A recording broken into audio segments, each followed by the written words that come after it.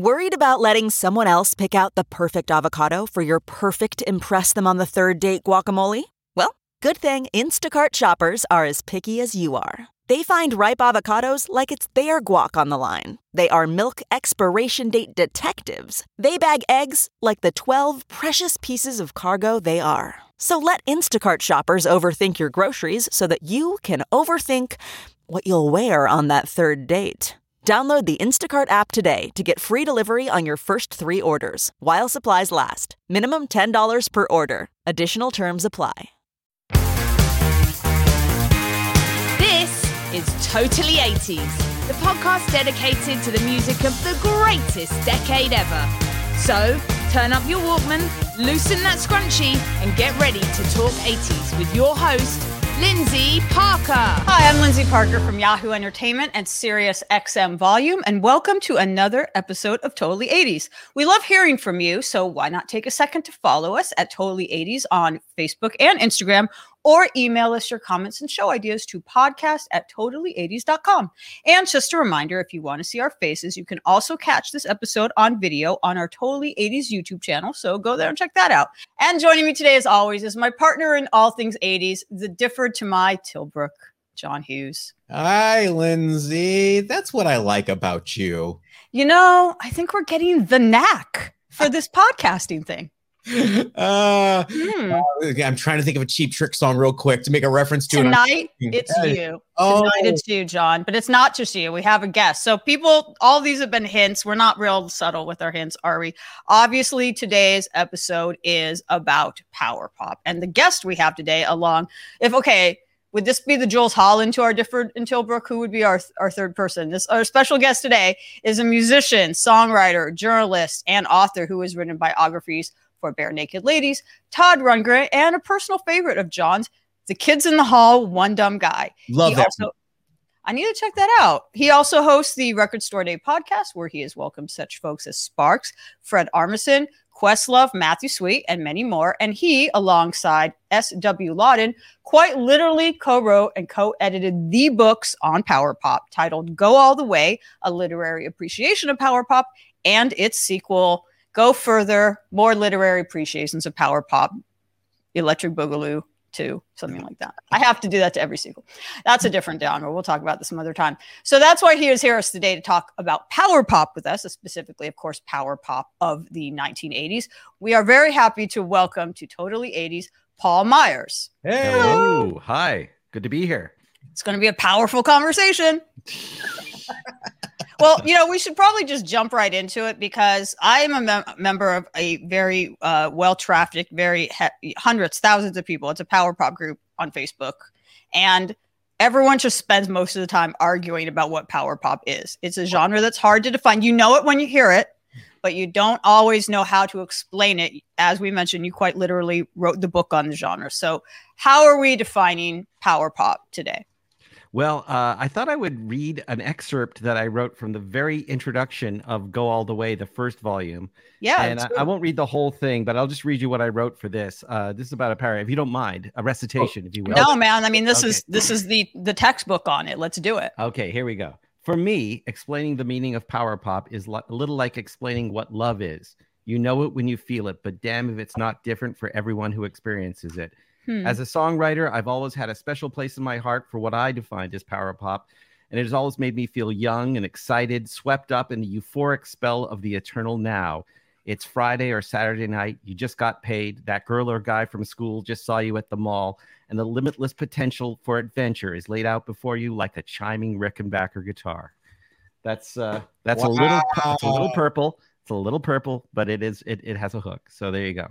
I'm into it. So why is it that there are quite literally debates on Facebook about it, or so many people have different ideas of what it is? And it's this whole, like, I know it when I hear it. I know it when I feel it. Other genres, it's pretty obvious. Like, I can't think of another genre where people debate so much, except maybe goth music, what it is. I mean, Steve Lawden and I talk about this, my co-editor and co-curator. One of the things we talk about is the fact that there's a point of entry. So if you got into power pop, like some people will talk about Blink-182 as a power pop band, and I can sort of see that. There'd be right? other people who would just think that's ultimate blasphemy. Exactly. And then there's this, and I hate to say it, I hate to get right to it, but then there's this bizarre racial sort of bias. It's like four white guys playing bass guitars and drums, and that's it. And so as we talk about in the second edition, go further, Puffy Amiyumi, this Japanese pop band, which I think were power pop in their own way, and they certainly they got Jellyfish ties. Exactly. You took the words. There you go. And no, that's fine. That's fine. That's the point. And she and Andrea Warner, who is like a really not a power pop author, she took on this whole idea of the sort of cultural sort of bias that people bring to the the way Puffy was viewed as this like cutesy pop girls, when in fact there's some pretty great hooks and they're great songwriters and just that sort of thing. So those discussions, I'm really excited that they've come up in the various different authors that we've had contribute. Our main rule was we both want people that write in a writerly way about the genre, but also not doing the usual, here's the history of the Rembrandts or something like that. It's kind of like stories that are of like, literary value to some degree. Some of them are historical, like Annie Zaleski writes about Jellyfish in Volume 1, and it's very much a story of Jellyfish, but it's through the context of when they leave the charts to go into the power pop underground, and when people become in the charts, do they lose their underground status? And is there an underground thing that's an imperative? Is it only power pop if nobody buys it? That's a very interesting point that I actually was going to bring up. So I'm glad you did. So in your book, I'm looking at it right now. It's talking about the elements of power pop, which all sound like things that would make it very commercially appealing. The number one is tunefulness. Okay. Tunefulness is usually a requirement for a hit single. Lyrics that counterpoint happy sounding music with yearning or melancholy. Again, that could describe a lot of hit singles. Concision, jangle. These are all things, that are brought up. And also the word pop is in it. Okay. Which is short for popular. So this is all counterintuitive that when we get down to it, there's a lot of talk about like, is being called power pop kind of the kiss of death? Are power pop bands doomed? There are some that are very successful, and I would actually argue that some of the most successful power pop bands were actually ones, even though a lot of people associate power pop, its genesis or its golden era with the 70s. I would actually say the 80s might have been the most commercially fruitful time, and we'll get into that in a moment. But for every commercially successful power pop band that there is in the 80s or otherwise, there are dozens, hundreds that remain cult bands, cult favorites, fan favorites. So why is that? With all the things I just laid out about, like, it seems like power pop should have a very wide, mainstream audience. It very often does not. I think I described it as being like rockabilly in the sense that, you have those rockabilly truck meets and car meets, and people are getting invested in the style of rockabilly and the look of rockabilly. And I think there's a point where it just becomes like, people see it as a limited set of values. But part of that is its cultness. So there's a fine line, for instance, between what they call like jangle rock from LA and power pop. And there's arguments because the janglers hate the power pop term. Man, this is a divisive group. It's like the Sharks and the Jets. No, I mean, and Rick Menck, who's an incredible scholar on rock and roll and a great drummer, and played on all the greats like Matthew Sweet, Velvet Crush, and he's played with Stephen Duffy. He's played with Joe Pernice. He's a really great authority on this stuff and a huge record guy. He I think I got a vibe from him that he didn't really dig the term power pop, even though Matthew probably gets 1 million people at the gigs, or not 1 million, but thousands of people at the gigs wanting to identify him as power pop. And maybe that's the reason. I don't know what this is. I mean, this is something I'd like to talk to Rick about, like I said, I have huge respect for Rick from where he's coming from. So I don't come to bury Rick so much as I'm just curious about this conversation. Marshall Crenshaw hates the term and gets mad at people. I mean, this is a common thing. There's disco bands that don't like to be called disco bands. Will say, no, we're a funk band. There are goth bands, The Cure even, that will say we are not goth. And then, there are power pop bands when, you know, like we say, when we hear it, we know it's power pop. I don't like, the disco analogy is really good. The disco analogy, I've never thought of it before, but I remember Nile Rodgers. I've interviewed him a couple of times, and he, of course, remembers, you know, the largely racially motivated anti-disco movement. And Chic, who were progenitors of disco music, kept saying, we're a funky dance band. We're a pop band that has funky danceable songs. Don't call us disco, because disco was Disco Duck, and Saturday Night Fever's image was, you know, shallow. And so, but inversely, this is the thing. It's a lot of power pop bands. When the vibe comes around again, a lot of times people go, well, yeah, we're power pop, you know, like in the same way that maybe Nile today claims disco, you know, and Daft Punk would claim disco now, you know, or did until they stopped being a band, you know, and I think that there's a little bit of that too. And I don't understand it. To me, I think I'm supposed to be some kind of expert, but I think it is evolving, and that's partly why you're on the show. But that's why there's 2 volumes of these. There's got to be a third, I guess, right? I would hope. I wonder if it starts at the genesis, like way back with the Raspberries and people like that being branded, somewhat rightly so, as bubblegum, because it was super catchy. It was on AM radio at the time, and they didn't have that credibility as like a Rolling Stones or something like that. That's like pure straight ahead rock. And you know, I would argue the Partridge Family was almost power pop in a lot of respects. So I wonder if that carried all the way music for kids. Yeah, well, it carried all the way over to the Knack right as the 70s ended and the 80s began. There was such a Nuke the Knack backlash because it came too. People felt too soon without earning their stripes, etc. All the things that were tossed at them. Well, let's talk about that, because I was actually going to bring up the Knack. We made a Knack pun at the top of this, as I want to do. And Paul, you are an expert. That is why you're on the show. So we're going to direct a lot of questions to you. You literally, you know, curated the 2 books. You know what you're talking about. So we're going to start. I know some stuff. Yeah. So obviously this is totally 80s podcast, but as I'm, you know, so we're going to focus obviously on bands from the 80s, but you know, 1979 was just 1 year before. And I would argue, but I'll let you, you know, make the expert argument that the 80s power pop, I don't know if craze, maybe that's a too enthusiastic a word, but the boom, I think there was a bit of boom of power pop in the 80s. There were, as I just mentioned, a lot of power pop bands in the 80s that were very commercially successful and crossed over and were getting MTV play. But would you say that as short-lived as it may have been, the initial massive success of the Knack in 1979 kind of laid the groundwork for that? Because suddenly it seemed like every major label, much like in Seattle in the 1990s, were looking for the next Nirvana. It seemed like in LA, every major label was scouting for the next band in a skinny tie. There was, I think in your book, it calls it a new hope.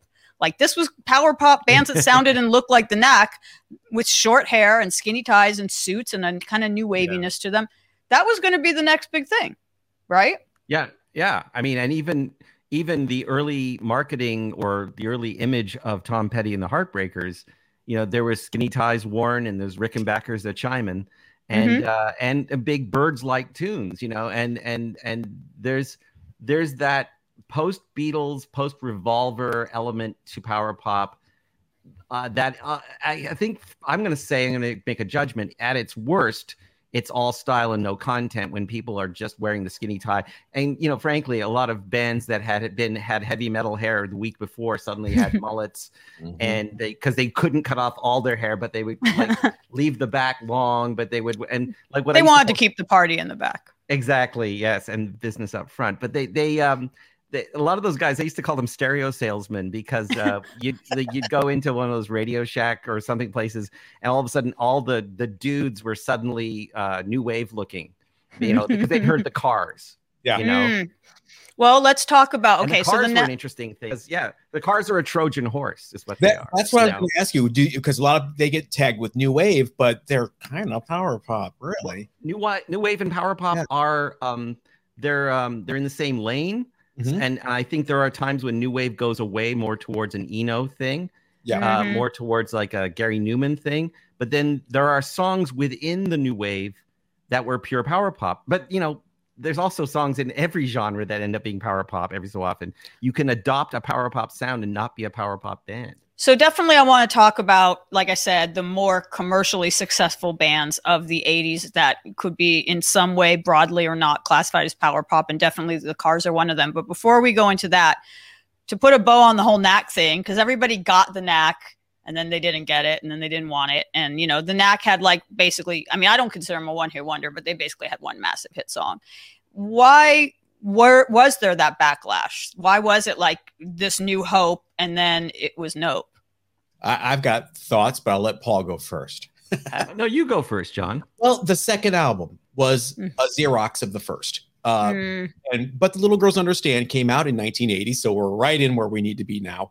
And you had the first single, Baby Talks Dirty. It was a complete rewrite of My Sharona. I mean, they also, those lyrics, dude, they did not age well. These Lolita lyrics have got to go. Doug Fieger got hit a lot for that, but I think a little unfairly. He wasn't the only one writing stuff like that in 1980 and 1979. I mean, to single him out. He was literally dating a 16-year-old named Sharona, though, when he was like 25 or something. Anyway, you know, I mean, you know, yeah, it was a different time, but definitely it was maybe the fact that it wasn't just one song. It was it was you just met, you know, there was My Sharona and The Little Girls Understand, right. Baby Talks Dirty, Good Girls Don't. Like every song was kind of this schoolgirl Lolita thing, jailbait thing. It was a lot. It was very one track minded. Let me just say that. Yeah, but you don't think that had anything to do with it? Oh, I think it had. I mean, the Rolling Stone reviews were just brutal about the lyrics. So no, I think it had a lot to do with it. I think it was also just taking that first album, slapping it on the copy machine, and hitting copy didn't help, because there was neat stuff in the third album. Round Trip is amazing. You know, they grew up. They were really stung. They were really beaten down by the industry, and they kind of came out with this really contrite We're Sorry record with a horrible pick for a first single. Ooh Baby, why would you pick a country waltz for your first single? I don't know. I wasn't at Capitol at the time. It's a sad story because they had a little bit of a comeback at the late 80s, early 90s with that really great album, Rocket of Love, and some great songs. But, you know, it was a cautionary tale for a lot of this stuff. And so, you know, I think it was also jealousy. A lot of people in LA were like, hey, how come these guys got everything and poor 2020 and the Beat are sitting over here going, hey, we have great songs too. We're wearing skinny ties. I'm not sure, but I think just really Xeroxing that first album is a big error. Paul? We don't know why they did it. I mean, someone knows why. I haven't really researched it, but it would seem to me that, you know, a lot of times, you know, especially at Capitol in those days, there was probably a feeling that we got to get it out fast and make it the same. And maybe Doug and the boys just said, you know what, like, sure, this will buy us some time. We're on the road. We're still riding the Sharona wave. Let's make this record and get it out there. And they probably, when they did that third record, they were probably thinking, okay, now we have a chance to rethink this. And if anything, that single might have been a deliberate way of saying, look, we're not just this thing. In fact, we're not what you think we are. And if it had worked, they would have, you know, We Eat Like Kings, you know, then it's like all the great bands like Squeeze and XTC who had records that sounded different every time out, you know? So well, they do say, you know, that they had written all the material for the first and second album at the same time. The first album was going to be a double album at one point. So, you know, it kind of goes in there, but I really think it was just because that second album came out less than a year than the first. People forget that. Yeah, that's a really, you know, power pop aside, just in general, that's such a common story in the industry when you think of from the 60s, 70s, and 80s, where, you know, a band is still riding high, an artist is still riding high on, you know, their debut album is still in the charts. Yeah. And already they're being hassled to write a second record. And most of the time it's not as good. Can you think of it? You know, it's like I can't think of an example where someone rushed out their second record and it was better than their first or as good as Elvis Costello. Elvis Costello, power pop god that he is. Well, let's get into talking. Was, much better record than the first one, I think, in some ways. You know. Well, let's obviously a lot of the people we just mentioned, Elvis Costello, Squeeze, XTC, are definitely going to be. Let's talk about some of the longer lasting success stories of 80s power pop. But is there any more thoughts about the Cars? Because again, we could debate whether they are power pop or not. I certainly think a song like You Might Think, which was, I know, a later song for them, but, you know, one of their bigger hits because it was like, you know, swept to the VMAs and stuff like that in 1984. I mean, that's a pure power pop song to me. But what elements did they take of power pop that they incorporated into with other things that made them maybe a little more palatable for a mainstream audience, an MTV audience, because they were huge. Another great example of a second record that came out right after the first. I mean, I think. Okay, there you go. I stand corrected. There you go. I want to follow up on this Cars idea of them being a Trojan horse band, because what they were was they were literally the first sort of post new wave band for everybody. Like, because they had the heavy guitars, you know, Roy Thomas Baker doing the multiple vocal layering, and it was a mega sounding record. Radio loved it, you know, because it was full and rocking, but it was also nimble and smart and informed of the new wave, and had straight up hooks, which made it kind of slightly retro, which was an appealing power pop thing as well as a new wave thing. And it was super smart. Like, in fact, I don't think it was designed by a committee, but if you had spat out a computer program, it would have made the Cars, because the elements. But the thing was, it was a real band. It might have been one of the last of its kind, like a real band where you had Greg Hawkes laying down the modernistic synthesizers, Rick singing in that post new wave style of, you know, very hiccupy, almost Lou Reed at times, and, you know, Ben Orr being totally like, you know, the heartthrob with the smooth vocals, but, you know, and they had the new wave hair, and, you know, the whole thing. And, you know, Robinson, the drummer, had been in the Modern Lovers. You know, they had a pedigree, and they were out of Boston, where you had to be real, you know, and so there was something really solid about them that appealed to everybody. And in that way, they brought in hooks, which is a power pop thing. So that's the elements that I think are power pop, is multiple harmonies. Power pop, one of the things I always love about power pop is something like Todd Rundgren's Couldn't I Just Tell You, which is, you know, big chunky guitars like post The Who, you know, something like that. I mean, Pictures of Lily by The Who is a power pop song to me. And so the idea of multiple harmonies and chugging straight eighth notes, those are the original sort of power pop elements to me. And I still identify those kinds of songs as being power pop, some of the Cheap Trick material. Yeah. I had the great pleasure of working with Rick Ocasek on the reissues. And I produced those reissues, and had many, many long conversations with him. And Paul, you're more right than you think. The word calculated was never used, but in many interviews I did with him for the marketing around those reissues, it was definitely looking at what was happening, going back on his childhood love of Buddy Holly, but also he loved Iggy Pop. He liked what was happening over here with Suicide and people like that. So it was very much looking at what was going on and saying, we got to make it, guys. How can we make it? And they put it all into this mix, and out came that Cars debut album, which basically could be called Cars Greatest Hits. I mean, several of their albums the next album could be Cars Greatest Hits Volume 2. But yes, they definitely Trojan horse. I love that analogy. But I do want to talk about Cheap Trick, because obviously you talk about heartthrobs. You got two of them in the band. But although a lot of fans would probably, understandably, say that their heyday was the 70s, the late 70s, you know, but they did put out a lot of amazing albums and songs in the 80s, some of which got overlooked. But overall, decades aside, but just talking about overall career arc, would you say that Cheap Trick is the most commercially successful power pop band?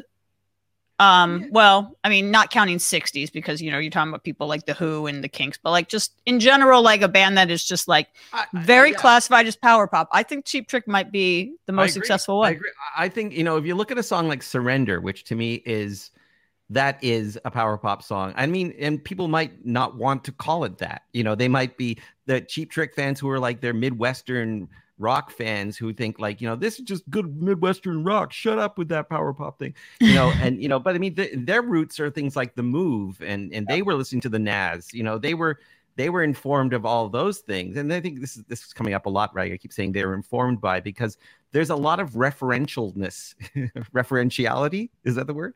Yeah, sure. In power pop. Power pop is a lot about, musically, it's a lot about referencing. It's a lot about, give me that 12-string guitar from, Roger McGuinn. Give me those harmonies from the Beatles. Give me that crunchy drum sound from, I don't know, from something like The Who, you know, and those elements. I mean, I think The Who might have been the term. I should know this. I believe there's an argument, but power pop, the term, was originally something that Pete Townsend was talking about. You know, Wow. he wanted to be power pop. You know, and then then of course other songs came out. But I mean, definitely the prototype for me is also the Naz's "Open My Eyes," which I mean, it's kind of a heavy, spacey rock song, but it.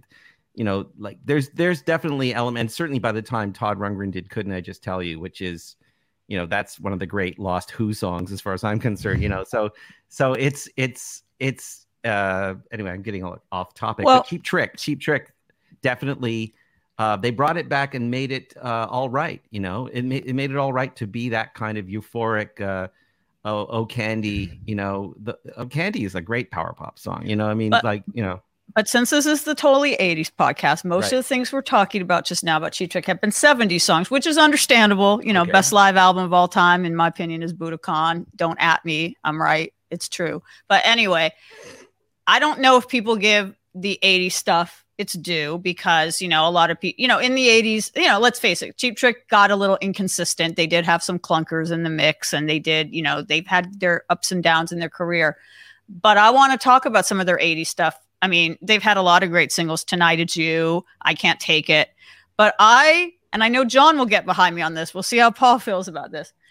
Bizarrely, aside from Budokan, the live album, when I pull out a Cheap Trick record to listen to, it's One on One, which is what, 1980? John, what year is that? 82, 81? That's 83. And wow, okay. It was very Roy Thomas Baker. That's why I like it. It's almost a Cars record, honestly.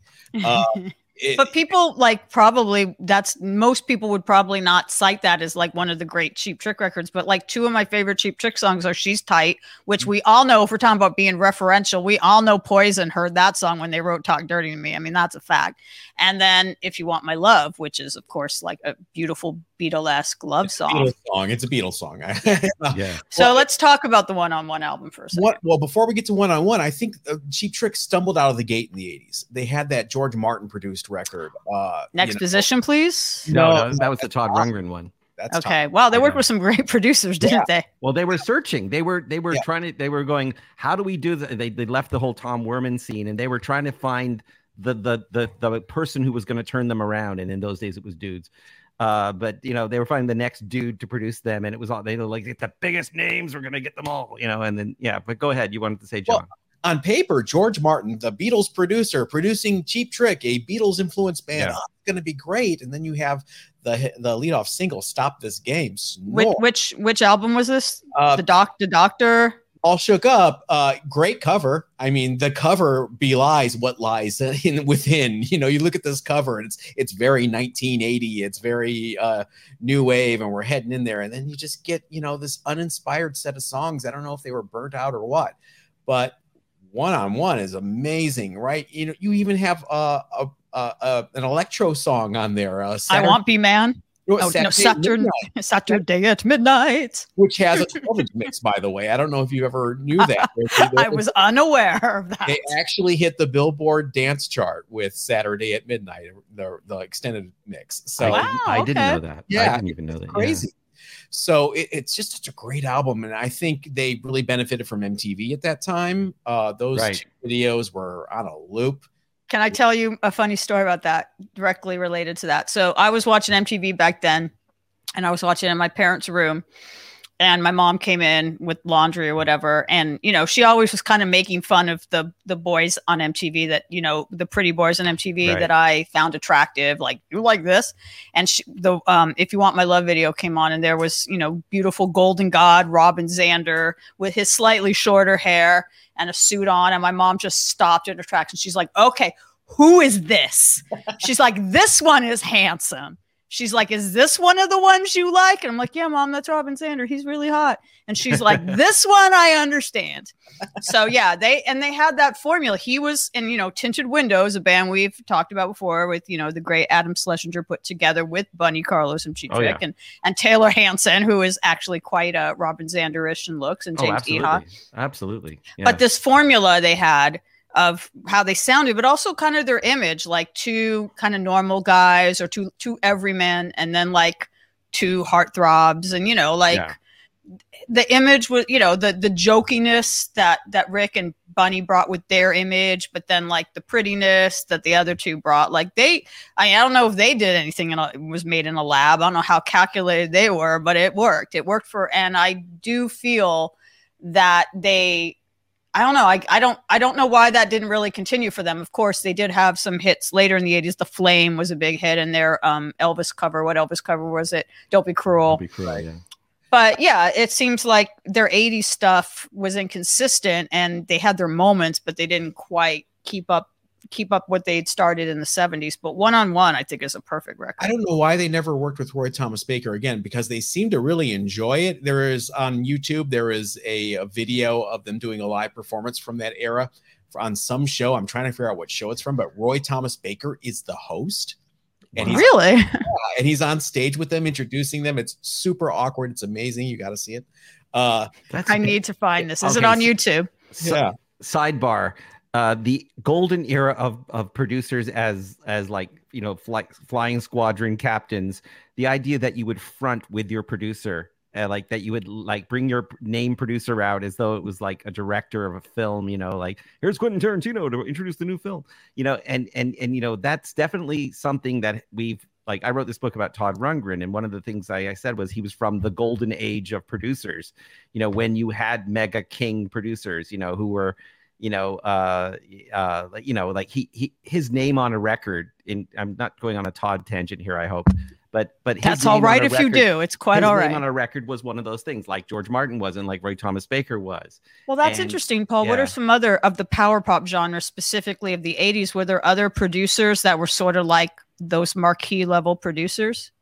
You know, was it Jimmy Einer who did the Raspberries? Might have been one of the ones. Mike Chapman.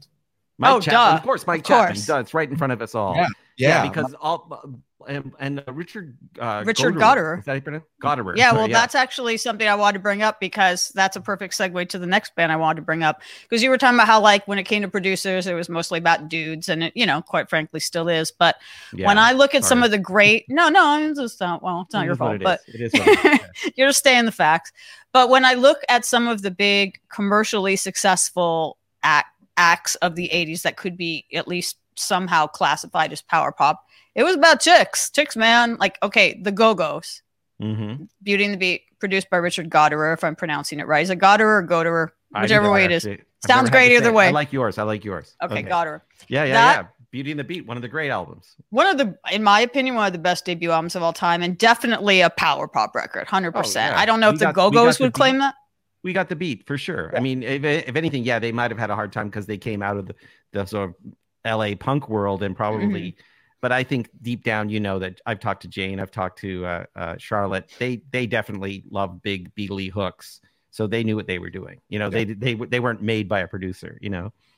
Absolutely. And some of the other female artists that, like, just to mention them all kind of together, that I feel were some of the marquee artists of 80s power pop. I mean, of course, if we're mentioning the Go-Go's, we need to mention the Bangles, who came from Paisley Underground. Hero Takes a Fall. Come on. Yeah. And then they did, early in their career, the Bangles did Going Down to Liverpool, which was originally a Katrina and the Waves song. Katrina and the Waves were massive. Blondie definitely had some stuff that could be considered power pop. I'd call Kids in America by Kim Wilde, that has power pop elements. Scandal, maybe not everything by Scandal, but Goodbye to You is a power pop song. Josie Cotton, even. Josie Cotton was power pop to me. That second Scandal record, Beat of a Heart, The Warrior, that's power pop. You would say The Warrior's power pop? I think so. I don't think but I think it's one of those ones that's everything to everyone who wants it to be. Like it could be because it's like the Pat Benatar thing, you know, where you're what is Pat Benatar's genre ultimately? I mean, I don't know. I mean, because it changed so much. But, you know, Hit Me With Your Best Shot could have been technically a power pop song, but it could also just be a good old fashioned rock and roll song, like played next to Eddie Money.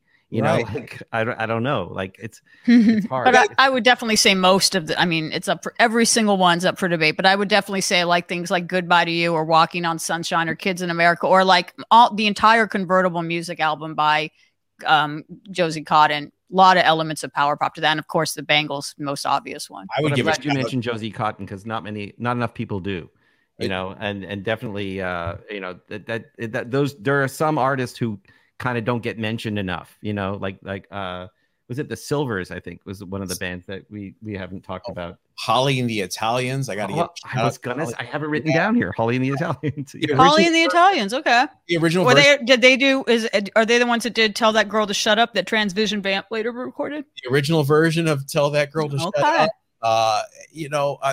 There's a lot of girl group. All the bands that I just mentioned, particularly, of course, Josie Cotton, but definitely Holly and the Italians. A lot of girl group kind of 60s elements to that. Of course, the Bangles obviously had that. I think it's the 90s, but Crash by the Primitives is a great power pop song. 89, you just got in. Okay, we just squeaked in there. 89. Yeah.